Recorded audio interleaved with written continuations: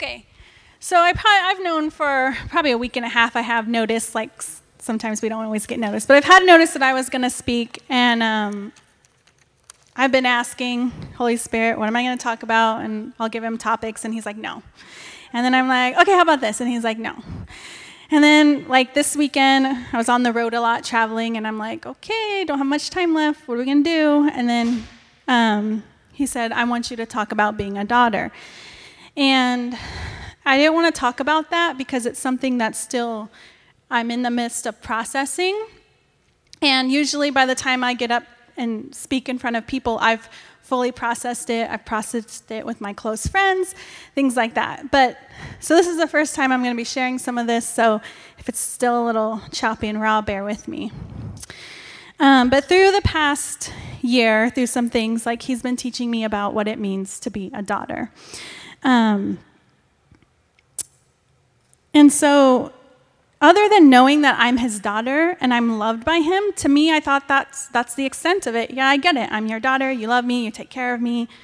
That's all there is. I didn't understand that there's more. There's a role you play. But to me, the significance fell on the role of being a parent.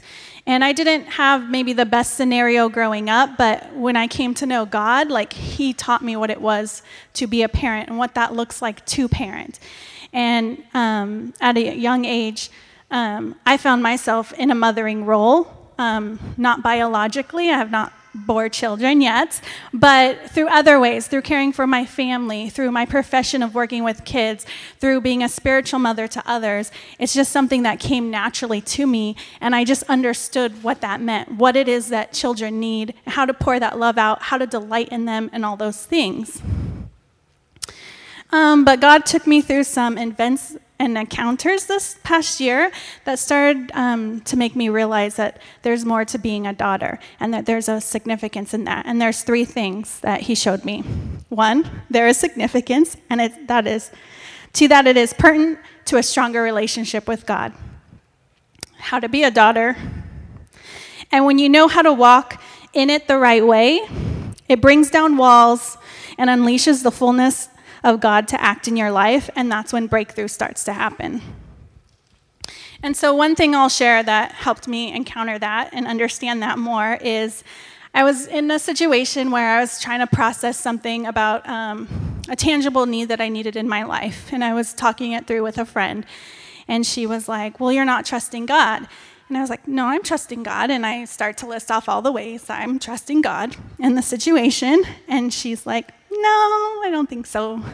And so she starts asking me questions about my life, and mostly about like my parents and growing up and things like that. And she's like, tell me about that.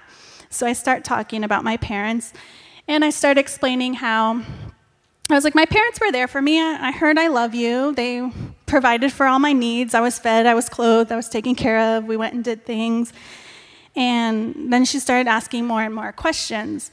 And what I realized is like there was something lacking though. All my needs were met and they were there, but there wasn't this delighting in me. There wasn't this having my emotional needs met. Things like that were missing. And then it kind of clicked, and I made this connection of like I was putting that on God and placing God in the same role that I had placed my parents, where I had this expectation to always meet my needs, but just meet the bare minimum, but not more. And that deep down I had this lie that I was holding on that to want more or to expect more was not an option. And by living that way, I was limiting what God could do in my life, and in a way I was standing in my own way. And so I had to learn to, for the first time, just be and learn to accept being cared for and accept having things done for me and just being lavished upon me. And that was interesting because I'm very independent and used to doing. And so that was a huge thing. And the other thing was that it wasn't always just about me and what I was receiving, but it was also, by living that way, I was also keeping joy from God and keeping him from being a delight in me. And it's like if you ever work with kids or have children, there's some, like, they'll get you to do things that you wouldn't normally do.